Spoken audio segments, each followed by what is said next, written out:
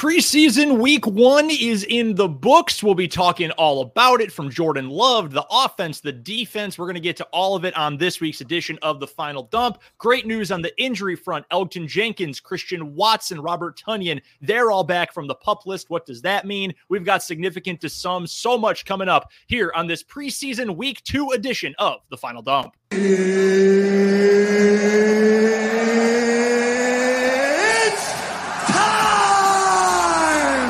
News dump. News dump, yay! News dump. I mean, that's kind of a loaded question. It's a landslide! It's The Final Dump, presented by Game On Wisconsin.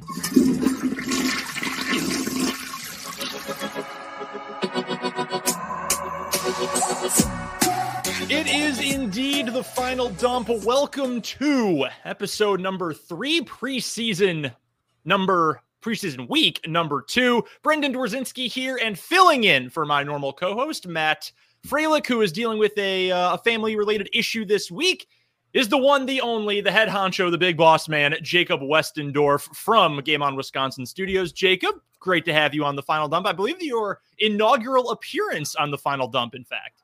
That sounds right to me. I know it's not the first thing we've done together, but I do think it's my first appearance on the show. Good to be here. Just want to extend my thoughts to Mr. Freilich. Don't need to go any further than that. Just want him to know we're all thinking about him and everything going on.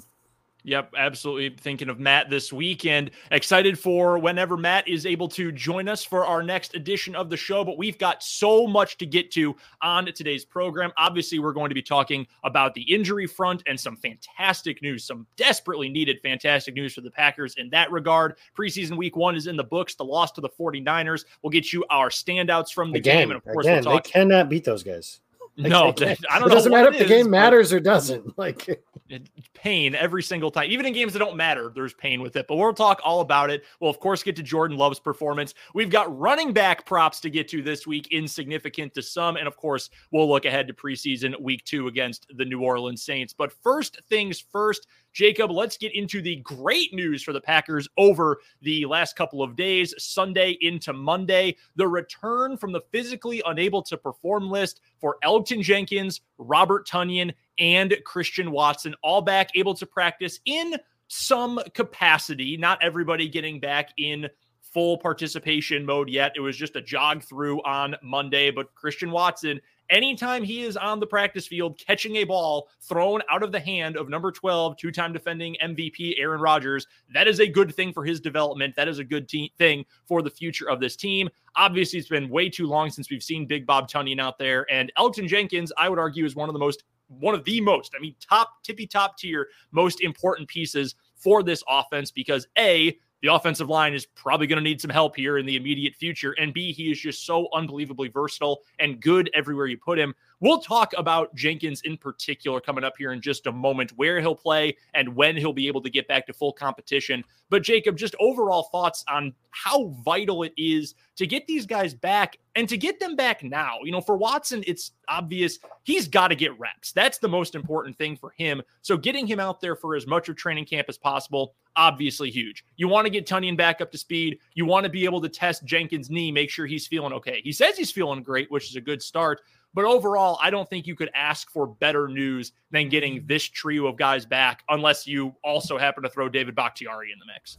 Yeah, and you mentioned, it's not just getting them back, it's getting them back now where they're going to be on the 53-man roster, which means the Packers are anticipating these guys are going to play, if not week 1, certainly early in the season, because they're not going to punt on, if they're going to miss 3 games, the Packers are probably fine putting them on PUP, saving the roster spot because it's just one more game at that point. But you mentioned those guys specifically. We're talking about Christian Watson obviously is the most maybe exciting of the group because he's the highest picked receiver Green Bay's had since Davante Adams, which is not directly, but the guy he's helping replace.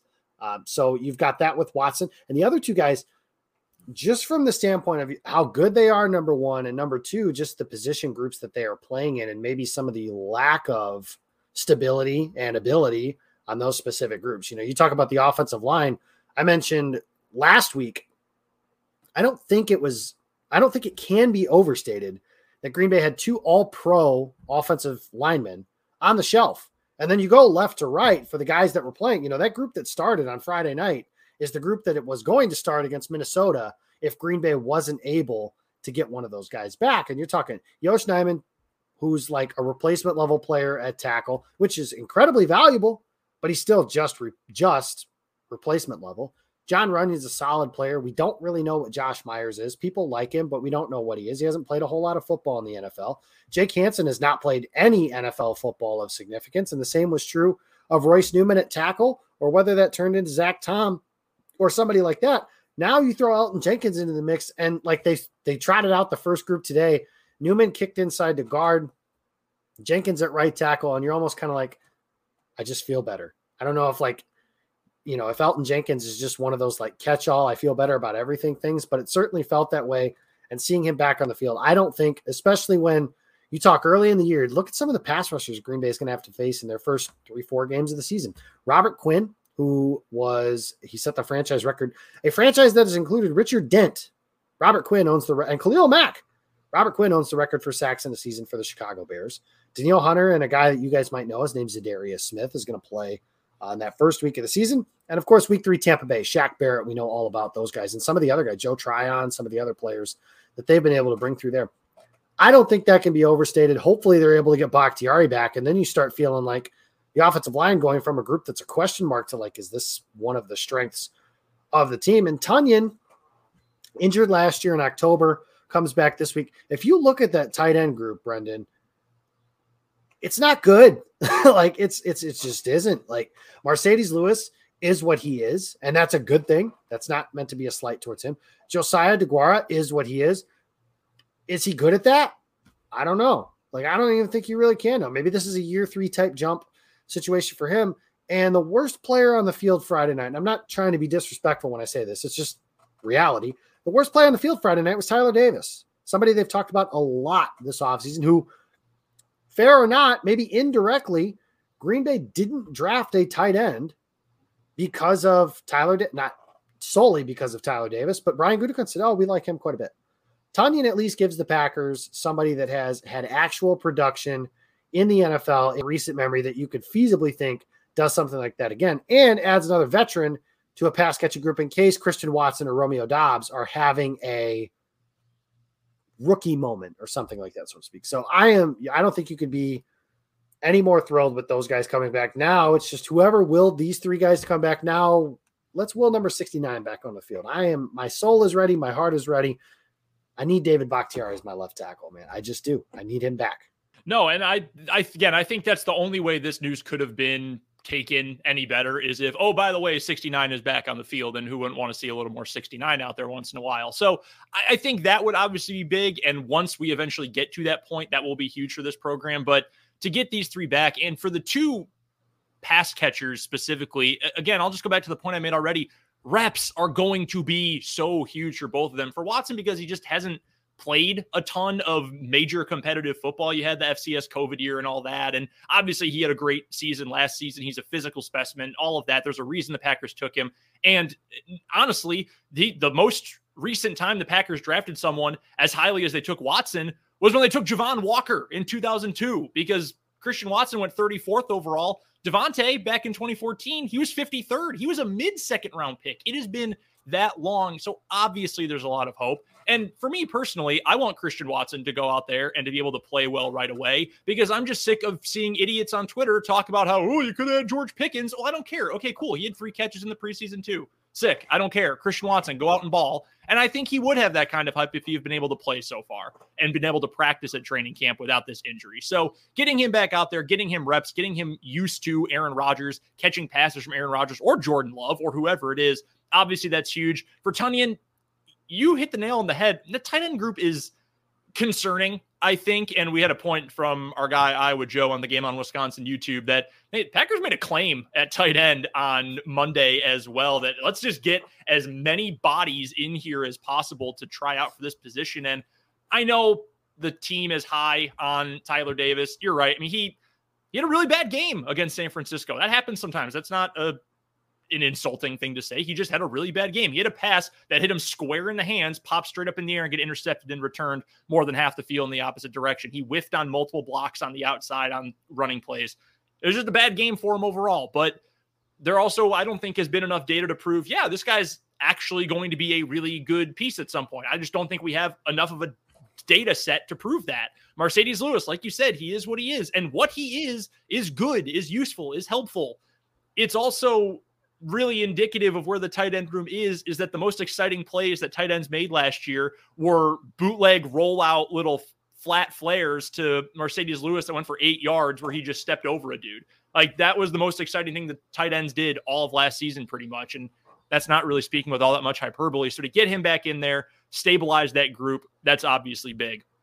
Let's get to Elgton Jenkins, though, in particular, because I think there's a couple different parts of the Jenkins equation that really stand out. One, and you laid it out with the offensive line, I think very eloquently, that you need this guy out there. You just feel better when a guy who is that talented is out there. And even if you want to argue, well, I don't know about right tackle because I feel more comfortable with him inside. One, we'll get to the position in a moment, but two, he's still by far your best option at right tackle. And if you have to settle for putting this guy at right tackle, you're obviously in a pretty good spot. So you just feel so much more comfortable with him out there.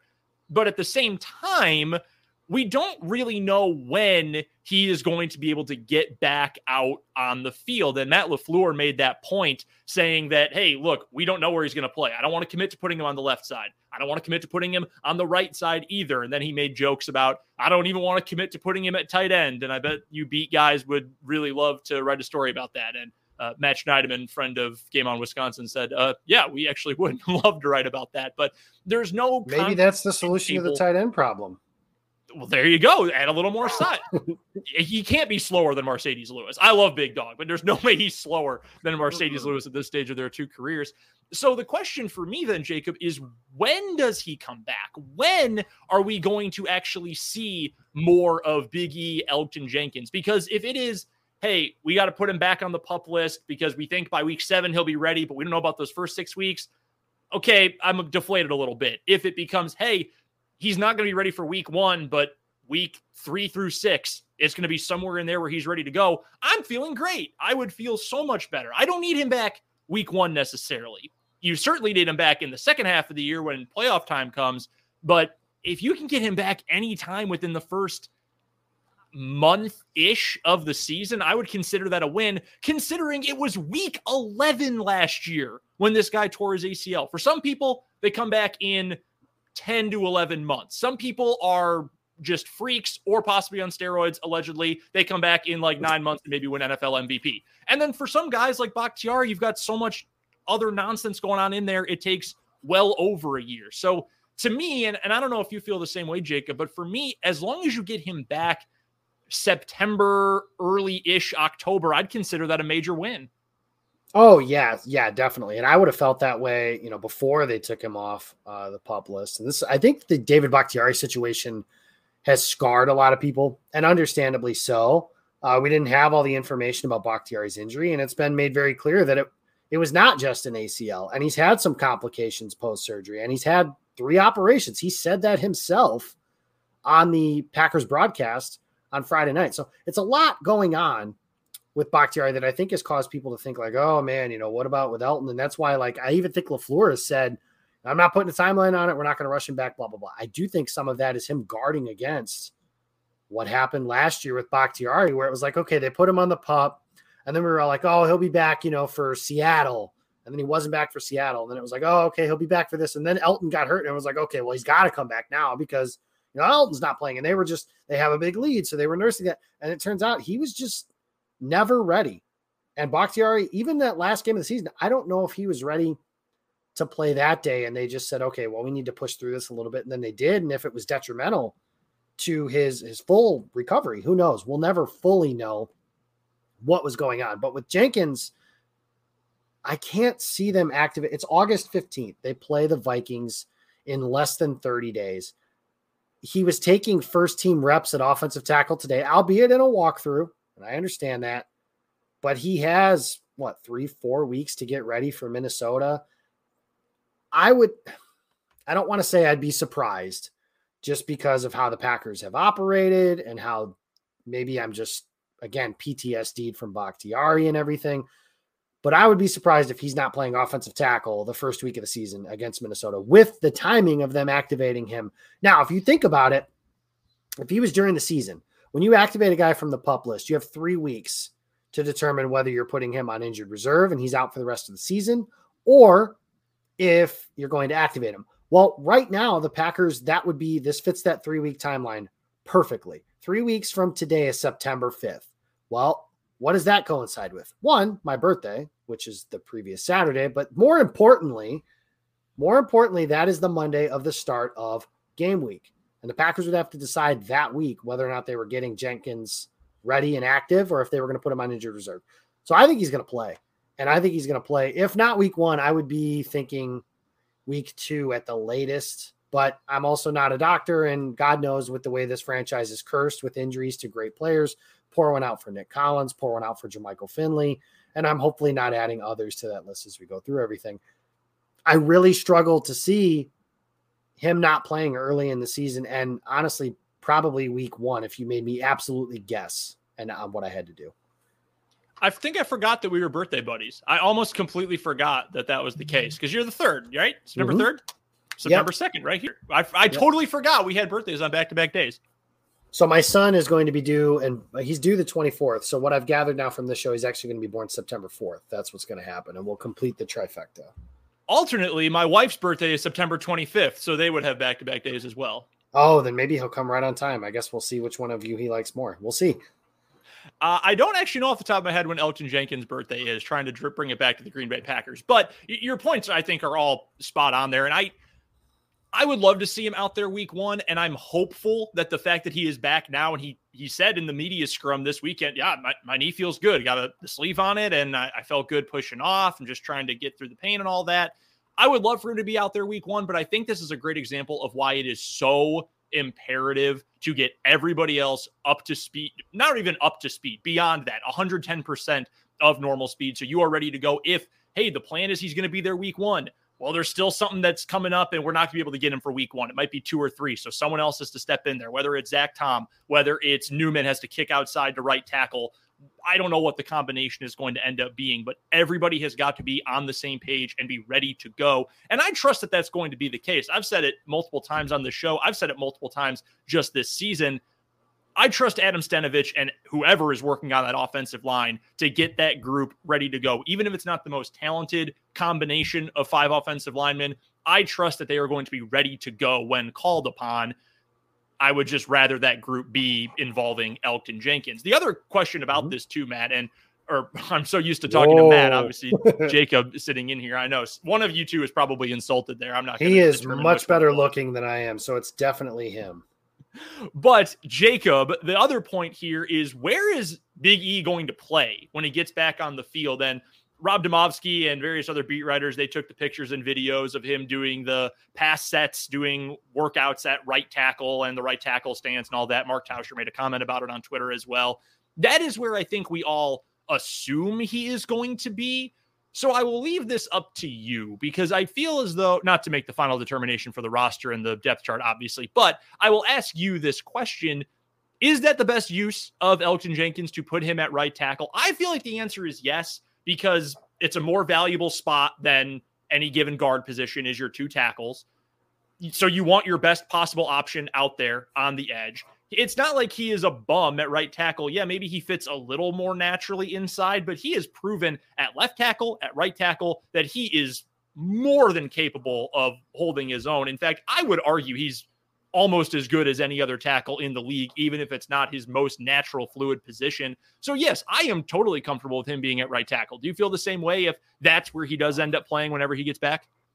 Yeah, if you could tell me that Yosh Nijman could play right tackle at an above average level, which I mean, I know Yosh is like the darling of somebody. He didn't play left tackle at an above average level last year. He played it at an average level, which is valuable, but there are a lot of things the Packers had to do to help him kind of play at that level as well. But if you could tell me that, then you could tell me that David Bakhtiari and Elgton Jenkins were protecting Aaron Rodgers' blind side on the twilight of his career.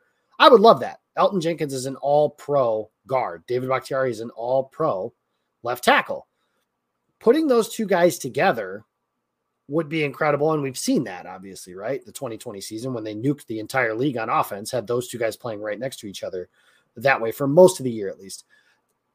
You can't tell me that, though, is the problem. One, you can't tell me David Bakhtiari is going to be back. And you can't tell me that Yosh Nijman can play right tackle as well as Elgton Jenkins could, or even just a slightly lower level than what Elgton Jenkins plays at right tackle.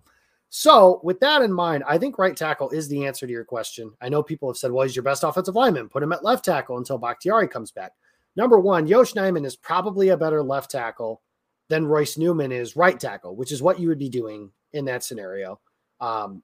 Maybe they put Yosh at right tackle, but he's never done that. And obviously you got the very famous, if not infamous, quote from Josh Sitton about wiping certain things with other hands and what that's like with being on the other side of the offensive line and everything like that. So I think the answer is right tackle, because then Yosh Nijman can play left tackle, do that at the average. Maybe he's better this year than he was last year. Maybe he's better than that. That's good. And then when Bakhtiari comes back, it's a seamless transition. He steps in, he plays left tackle. Nijman becomes the swing tackle, goes to the bench. It's all happy and healthy. And they don't do the musical chairs on the offensive line, which solely exists to drive me insane, which I hate that. But the Packers seem to not care. They've rotated guys from game to game. They put Elgton Jenkins at right tackle in a season opener in 2020. And then when Lane Taylor got hurt, they moved Jenkins back into guard. They just shuffled the entire offensive line during the first game of the season. So they don't care. But I do. And since you asked me and I care, yeah, Jenkins at right tackle, because it requires the least amount of movement from everyone else. And it makes it to where if your quote unquote weak spot is the right guard spot, well, now he's got a really good tackle next to him and a guy that they really like at center next to him as well. So they can kind of play off very similarly to what they've done in recent years with Lucas Patrick. I just feel as though you have to put your best players in the positions where they're going to find the most success, but I think Elgton Jenkins is good enough that he's going to find success anywhere, and where they're going to maximize their value for your team. And I feel like that is getting him out at tackle. So I'm right there with you on where he is going to be the most valuable.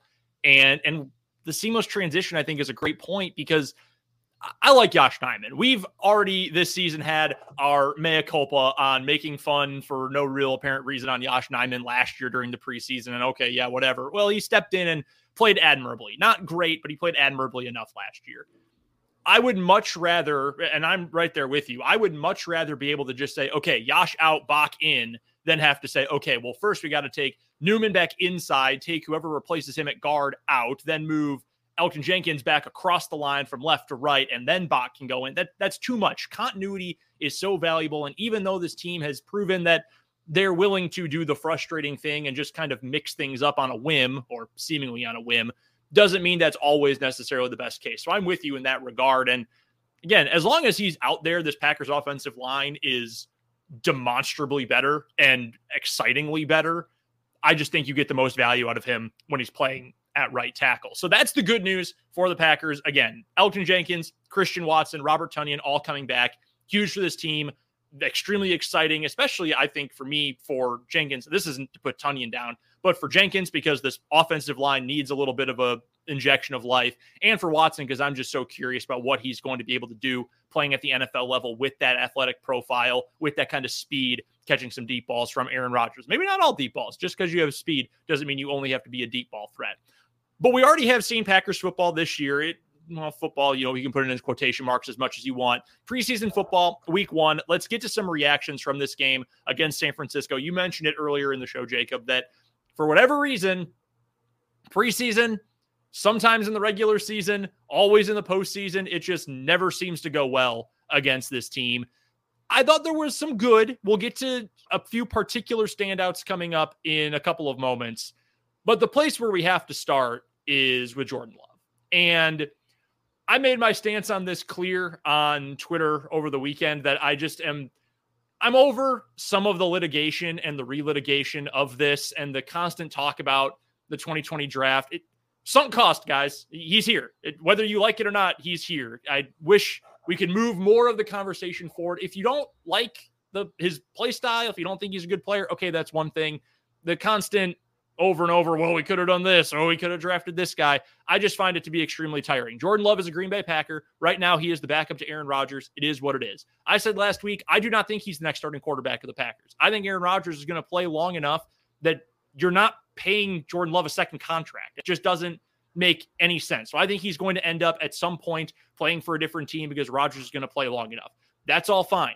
As for this particular appearance for Jordan Love, I think 3 interceptions is not necessarily indicative of how poor he played at some points because, like we said earlier, one throw hit Tyler Davis square in the hands, popped up in the air and got intercepted. That's not on Jordan Love.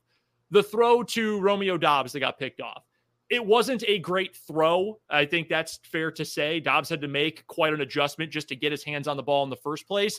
The ball also was effectively on the turf when it slithered out of Dobbs's reach into a defensive back's hands. Okay, so great throw. No, his fault. They got picked off on a freak play. I think personally also no. Then he also threw one over the middle to Amari Rodgers. It was just a terrible decision. And that's the concern, right? That's the valley, the peaks and valleys of the Jordan Love experience. That's one of the valleys. You also had the peaks. I thought the good that came from this game was a couple of nice throws down the field.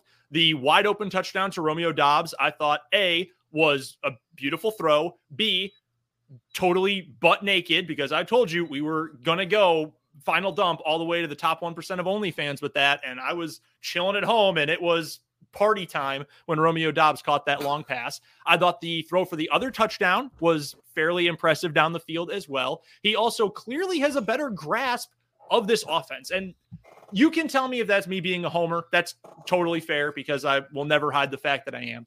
But it seemed like he was more comfortable. It seemed like he grasped what was going on around him better than he has in the past, better than he did certainly at Arrowhead Stadium last year in the middle of the season against the Chiefs, more so than he did against the Lions at the end of last year. He seemed more comfortable, which is valuable. There is true legitimate value to that.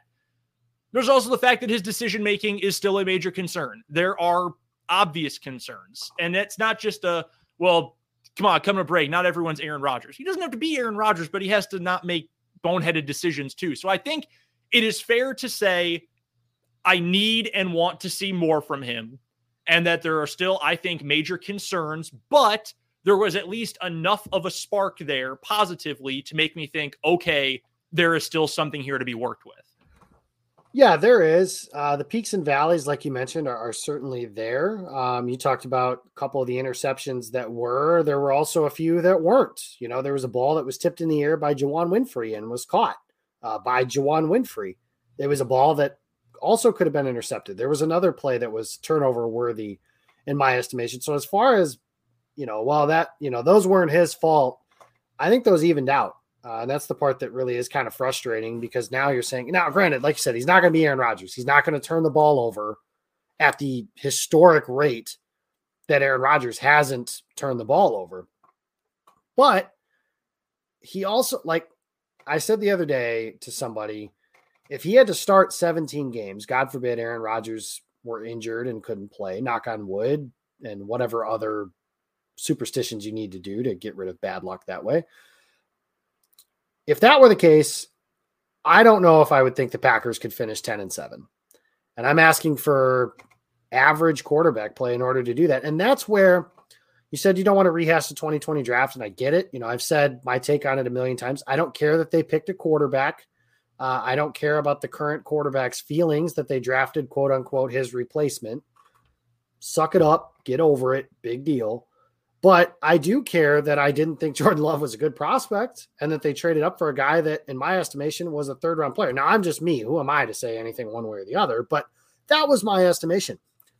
I've seen nothing of, a couple preseason games and a few regular season bits of action to come off of that assessment either. And I think Jordan Love is a case of however you felt about him going into that draft is probably how you feel now. And if you liked him, then you probably still like him and think some things can be good. I didn't like him, so I still don't. And I now wonder, number one, Green Bay should absolutely not pick up that fifth-year option. There is no purpose in good to be surfing that. The only way that it would be is if Love were to play a regular season game this year, have the 2007 Cowboys appearance, the Packers win the Super Bowl, and Aaron Rodgers rides into the sunset, then okay, you pick up that option to buy yourself a relatively Jimmy Garoppolo is making 20 some odd $1 million this year. Why not Jordan Love if you think he's got some higher upside that way? But otherwise, no purpose. I think this is a guy where Green Bay takes a quarterback in this upcoming year's draft and kind of restarts that clock of when they're going to have to make that transition to the next quarterback. Now, did he do some good things? Yeah, that thing you mentioned about him looking more comfortable, certainly there. But the things he didn't do well coming out were still there too. Like you mentioned, the interception to Dobbs, not his fault, but also could have been avoided if he puts the ball in a better spot. And those are things that, like, this is a tough business.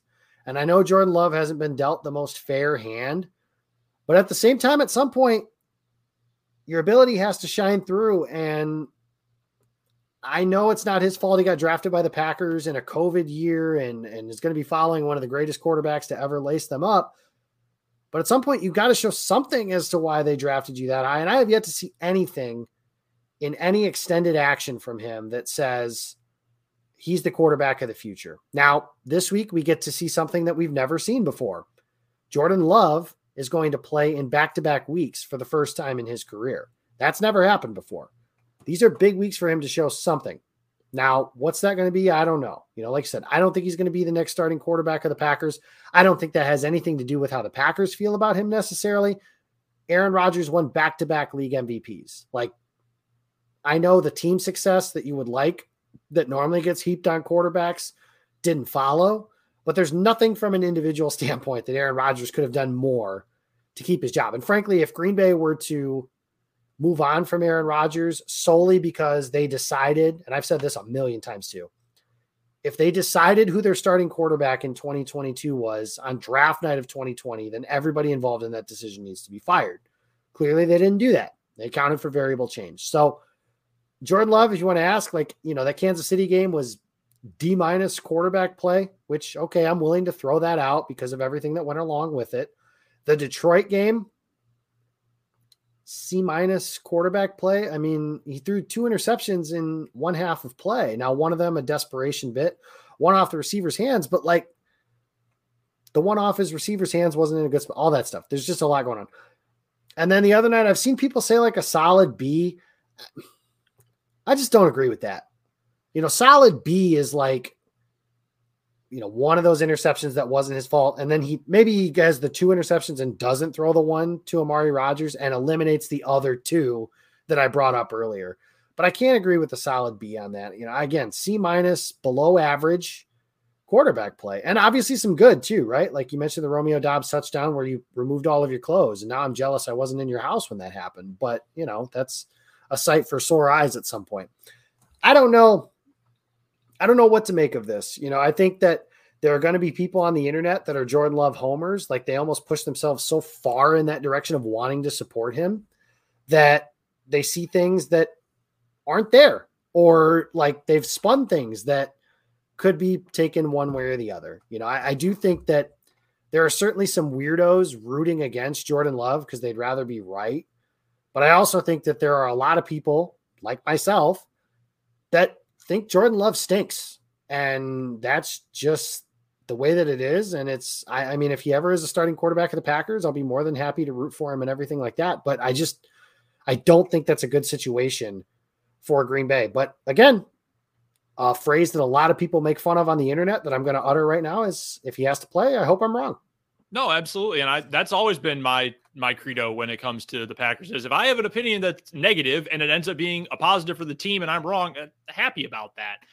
I think there's a big difference, and I think you feel the same way, between saying I want Jordan Love to fail because I want to be right about 2020 and I hated the pick originally, and I hope for the best for the team and for him. I just don't think he's a good football player. I think those are 2 very distinct things, and I think those are unfortunately 2 very tribal camps at this point, at least when you come to the social media gang of Packers fans out there. That's the hard part, right? Twitter doesn't have any nuance to it. So if I say that, I get put into a bucket that I don't belong in. Oh, you hate Jordan Love. No, I don't. I just don't think he's played well.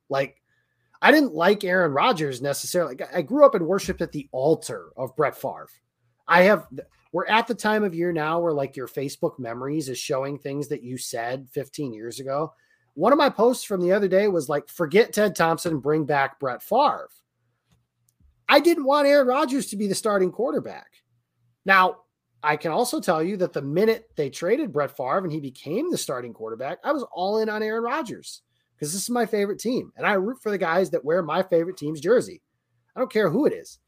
Well, maybe Deshaun Watson, but that would be a different discussion and conversation to have. I probably wouldn't root for that guy. But any other without legal issues and stuff like that, yeah, that's what I'm going to do. And that's how it works. I just don't think Jordan Love is very good. And unfortunately, that gets me pegged as somebody who hates him. I don't hate him. I just haven't seen anything to prove me wrong yet. And I'll be happy to admit it when it does happen, if it happens. I saw a quote from someone who covers the Eagles on Monday because they traded wide receiver, now tight end, J.J. Arcega-Whiteside, who has been a bust. He was taken in the 2019 draft of wide receivers that included before DK Metcalf. Before DK Metcalf, a draft that also included Terry McLaurin in the third round. Deontay Johnson went in the third round of that draft. A bunch of dudes in the second round before him were studs. Arcega-Whiteside stinks. He's just not a good player. But I saw this quote, I think it was from Jimmy Kempski on Twitter, who said, I give him so much credit because he is a good guy and he tries really hard and he always put in the effort, put his head down, worked hard. He's just not good at football. And I think that's a totally fair thing to say. That doesn't make you a hater. That just means, hey, my job or my position I have made for myself is to give analysis or to give an opinion. I just don't think he's very good. And I think that's a fair thing to say. I would love for him to be good or better. The problem here where Love is a little bit behind the eight ball, and for the Packers, you don't really care because your quarterback is Aaron Rodgers and you don't want to play a bunch of your starters in meaningless preseason games. But I don't think Jordan Love can do anything in this preseason that is going to completely sway my opinion of him, which is a guy whose ceiling is very high because of his physical attributes, but whose floor is really low because of his decision-making and other just flaws in his game. And he hasn't gotten high enough up off that floor. I mean, that's just the way I view him. And when you're, no disrespect to Juwan Winfrey, who I think has a legitimate chance to make the 53, when he's your number one target during games, that's not going to do a whole lot for me. When you're talking about the preseason, throwing against CB3 for every other team, that doesn't do much behind a backup offensive line against backup pass rushers, that I don't think Jordan can do anything that will make me think, you know what, never mind. He is the chosen one to replace he's the giver, okay? Or he's the receiver, and Aaron Rodgers is the giver, for those of you who loved fourth grade English. Like, I don't think he can do anything over the course of the next 2 or 3 weeks to make me believe that. I do want to go to one quick thing that popped into my head about Jordan Love and development, because we've got to get to some other guys and their standout performances from Friday's game here. I think back to a piece at SB Nation by Jason Kirk, who was a college football writer. He's still an author, co-host of the Shutdown Fullcast. Shout out to the internet's only college football podcast. And he wrote a piece going into the 2018 draft that pretty much said, if Josh Allen succeeds, he will have pretty much proven the entire football world wrong. Analysts, reporters, scouts, everyone, because he was a massive dude with a huge arm and great physicality, who played at a Mountain West school that wasn't even all that great. It's not like he played for Boise State. Okay. He played at Wyoming and he didn't complete a ton of passes. There were a lot of turnovers. And if he turns into something good or great, he will have proven everyone wrong. And Bills fans still rag on that piece to this day. Like, oh my, Jason Kirk, you idiot. You know, he was right?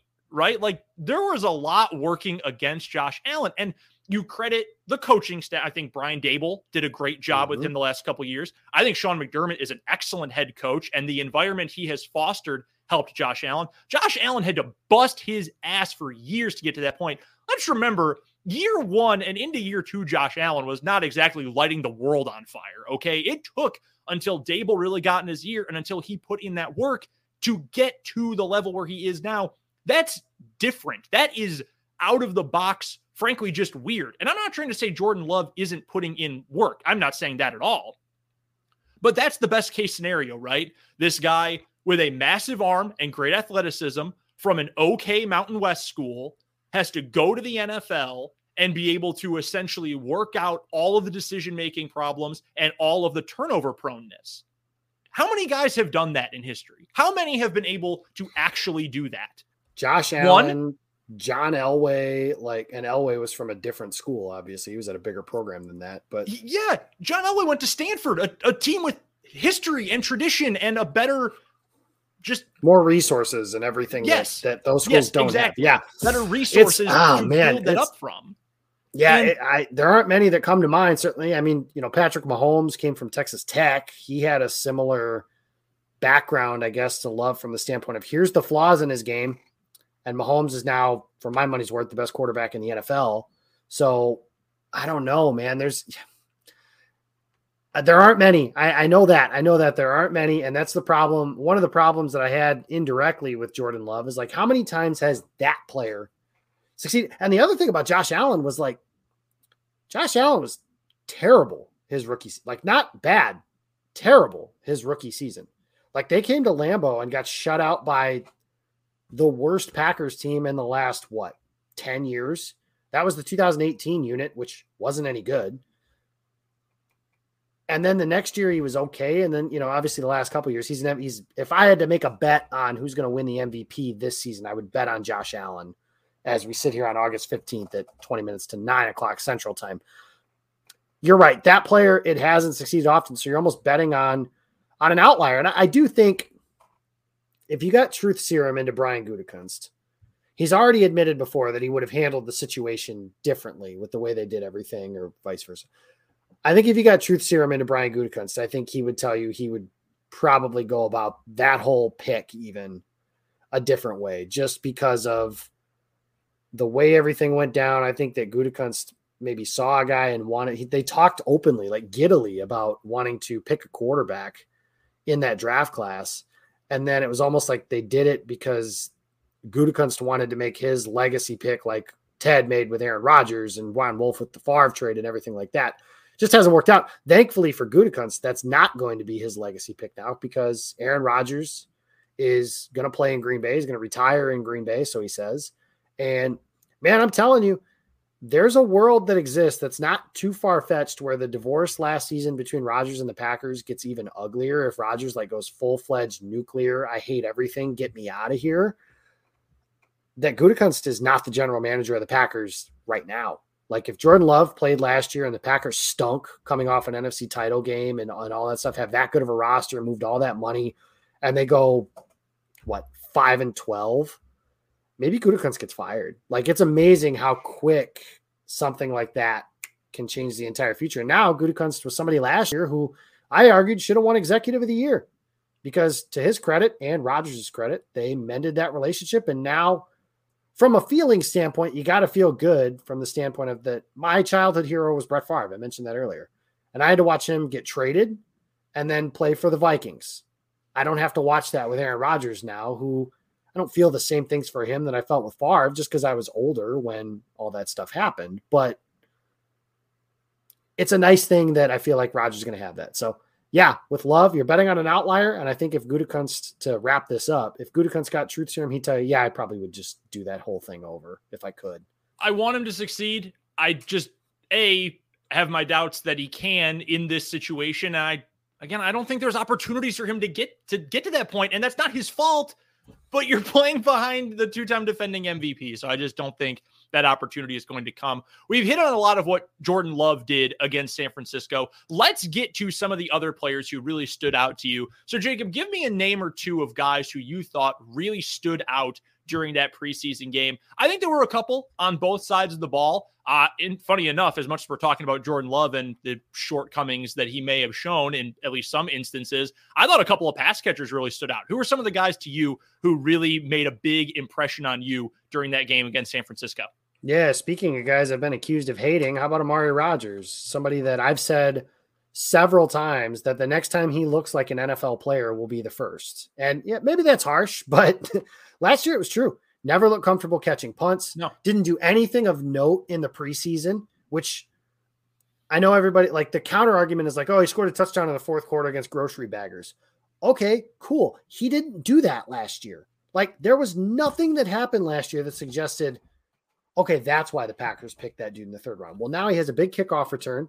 He makes that catch. He's putting together a solid camp per Wes Hodgwicks. Maybe his name isn't in like the tweet play-by-play from Andy Herman every single day, but there are some good things happening with Amari Rodgers. And I think that is something where it's going to be interesting to see how the receiving core shakes out with just how are they going to get your top three are Lazard, Cobb, and Watkins. And I still think that Sammy Watkins is going to make the team. I know there's been some scuttle that maybe he wouldn't, but then how do you get those three guys integrated with Christian Watson and Romeo Doubs and Amari Rodgers? So that's going to be interesting to see how all of that works out from that standpoint. But yeah, that was certainly one pass catcher I thought stood out. The other guy would have been Tyler Goodson, the running back. I know Matt talked about him last week, referenced maybe watching him in a different capacity as a college football fan that likes to maybe wager a jelly bean or two on a game going through that route. But right now, he's got to be the leader in the clubhouse for running back 3, which I thought was interesting because Patrick Taylor was somebody they clearly really like. And I thought of the 3 backs that were on the field, 4 if you include Dexter Williams, but I thought he was the quote-unquote worst one. So those are 2 guys, especially on the offensive side of the ball, that stood out to me. I love the fact that we might get some real running back playing time competition. I mean, obviously AJ Dillon and Aaron Jones are both RB1A and RB1B. I mean, I got no problem with that for certain. And I know they'll be mixed in whenever needed or whatever the matchup dictates. I loved Kylan Hill. I loved Kylan Hill in college. I got to see him a couple of times. I vividly remember him absolutely destroying a Kansas State Wildcats team, LOL, a couple of years back when in fact, 2 different years, he just ran roughshod on them. I loved his game in college. I loved that pick in the 7th round last year. The injury, obviously, just devastating. I'm excited for when he comes back because I'm certain, going to start the year at least on the PUP list. When he comes back, I'd love to see him on the field in some capacity. But until then, if you told me, the backup option is Tyler Goodson, and I know our guy Iowa Joe was telling us about this last week that no, go with my guy Goodson. He's a stud. Well, he looked the part. I know he was a great player at Iowa too. And even the angry Iowa running back hating God decided to let Tyler Goodson go and thrive at the University of Iowa. He looked tremendous in that game. And I know Andy Herman even said on Twitter that, hey, I've seen better from him at practice. Like, I don't even think that's the best that Goodson has looked this year. So he was obviously a big one for me. I also had Amari Rodgers down. It sounds a little harsh what you said about the first time when he looks like an NFL player will be the first, but by the same token, we saw some development in that regard, right? Like he wasn't scoring touchdowns last year. He was a complete nothing on the offensive side of the ball. And I still don't really love the idea of him playing special teams and being your focus returner. I would rather, have anyone else do that after last year. But can you get him to do something offensively? This is a kind of the juncture, I think, where we say, okay, if part of the argument, I know the real reason Randall Cobb came back was because he's Aaron Rodgers' best friend. Like, let's not kid ourselves. That's the reason he's on the team again. But if some of the theory, at least from fans, was, well, hey, he being the elder statesman, he can kind of bestow some of his knowledge upon Amari Rodgers, help him out. They have a personal relationship, all of that.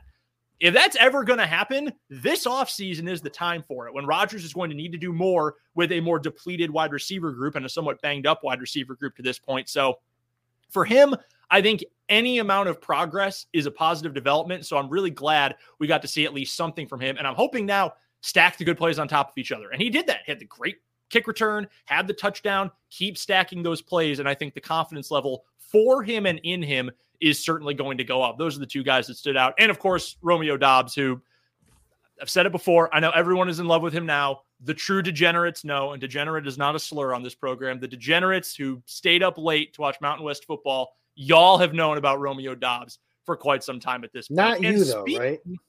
Jacob, of degenerates, It is time for significant to some. If you are new to the Final Dump, it is very simple. During the preseason, we're just going to give you a quick pick and move on. What's more important during the preseason, the player props. We're going to give you a number. We're going to pick the over or the under. We've done quarterback a couple weeks back. We did wide receivers last week. Jacob, I've got a couple player props with running backs for you this week. Are you ready for a couple A.J. Dillon and Aaron Jones numbers?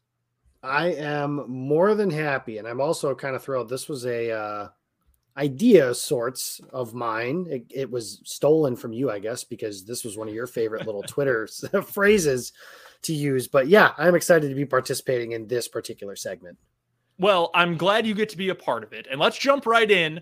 running back player props. Number one, A.J. Dillon rushing yards this season, 750.5 over under for A.J. Dillon. And this is rushing only for him.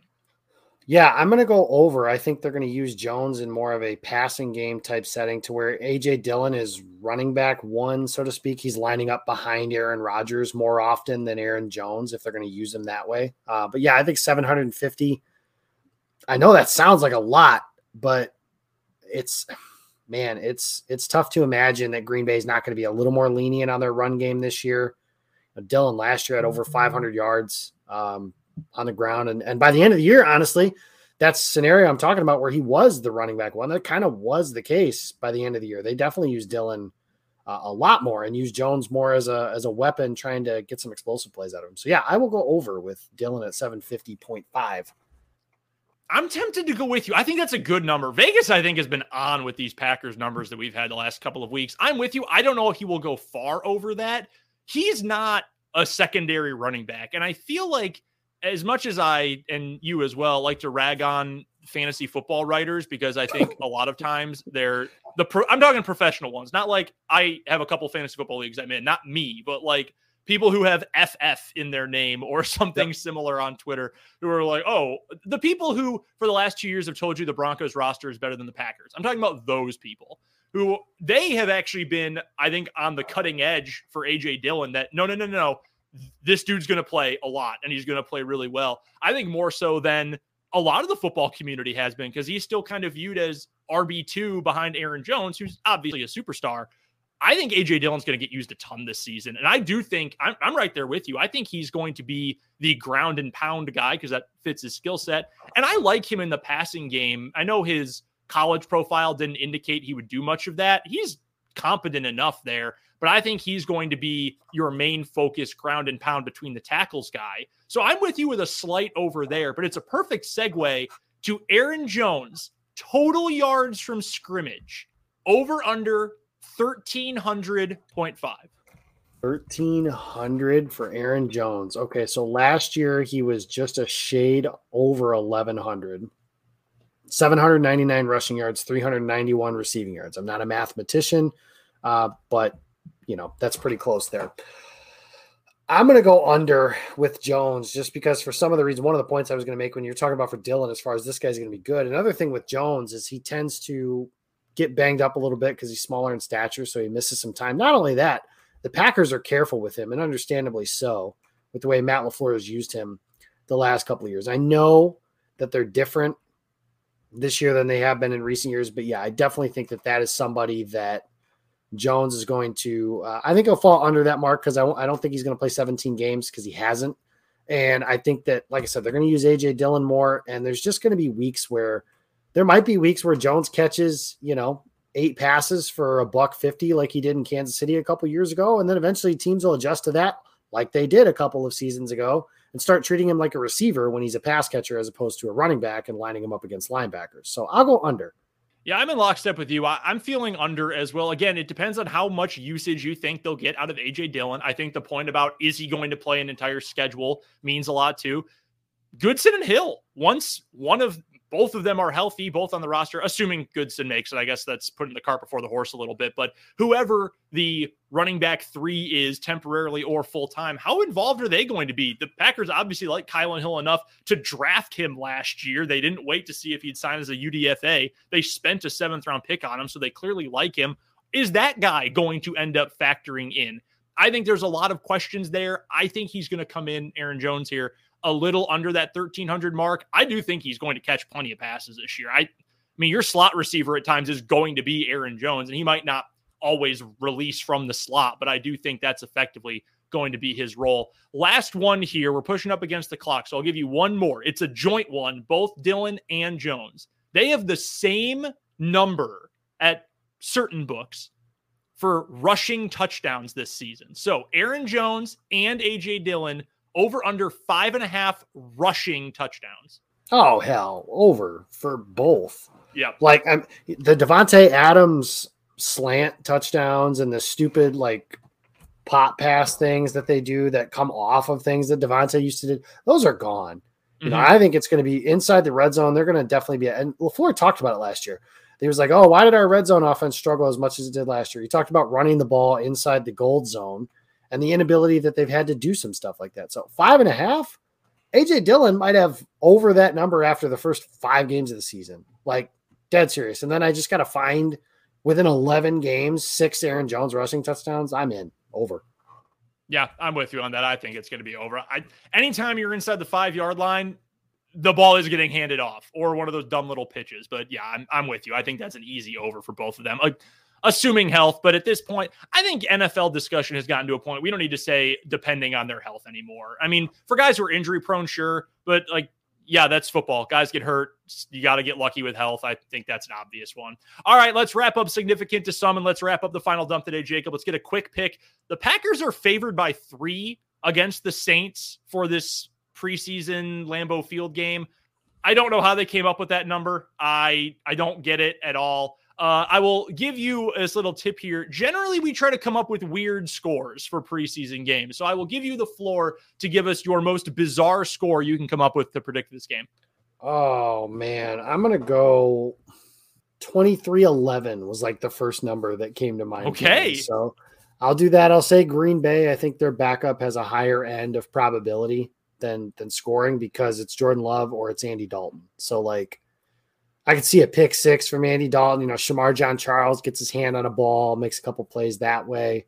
But yeah, I'll say if I got to go weird score, yeah, 23-11 sounds weird enough to me that it makes enough sense.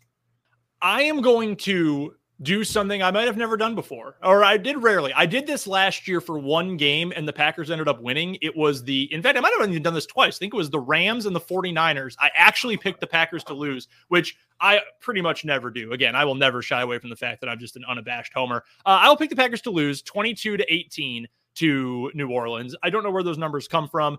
So if you're going to gamble on this, I'm saying they don't cover. If you watched the kicker last week. Well, that's also true. Also, while we're talking about spreads on preseason games, you know my PSA, do not gamble on preseason football. I am begging you, please do not do that. We do not discriminate against degenerates. Please don't bet on this. Jacob, I'm just going to pretend I can't see your screen right now. Jacob Westendorf, the head honcho of Game On Wisconsin. Thank you so much for filling in last minute for Matt this week. Despite some of the commentary from the Game On Wisconsin YouTube, we appreciate seeing your smiling face this week. Even Todd. Thank you so much for joining us. Obviously, shout out to our guy, Matt Freilich. Matt, thinking about you. Can't wait for you to jump back on as soon as possible. We will be back coming up next Monday. Don't forget to go follow all of us on social media. You can find myself on Twitter at BrendanDZW. Jacob's on Twitter at Jacob Westendorf. And Matt is on Twitter at Matt_FRA_. Of course, go check out Game On Wisconsin on YouTube, Twitter, Facebook, and Instagram, all across your social media profiles. You can follow all we're doing at Game On Wisconsin. So until next Monday night, live at 8, and until next Tuesday morning on the Game On Wisconsin YouTube feed, for Matt Freilich, for Jacob Westendorf, I'm Brendan Dworzinski. Thank you so much for joining us on this week's edition of The Final Dump. Well, Wayne, I think this is one that Vince Lombardi and George Halas would be proud of. You could have given me the touchdown, then it's hard to overturn, you know what I mean? I understand that was a good effort, though, wasn't it? It's a pretty good effort.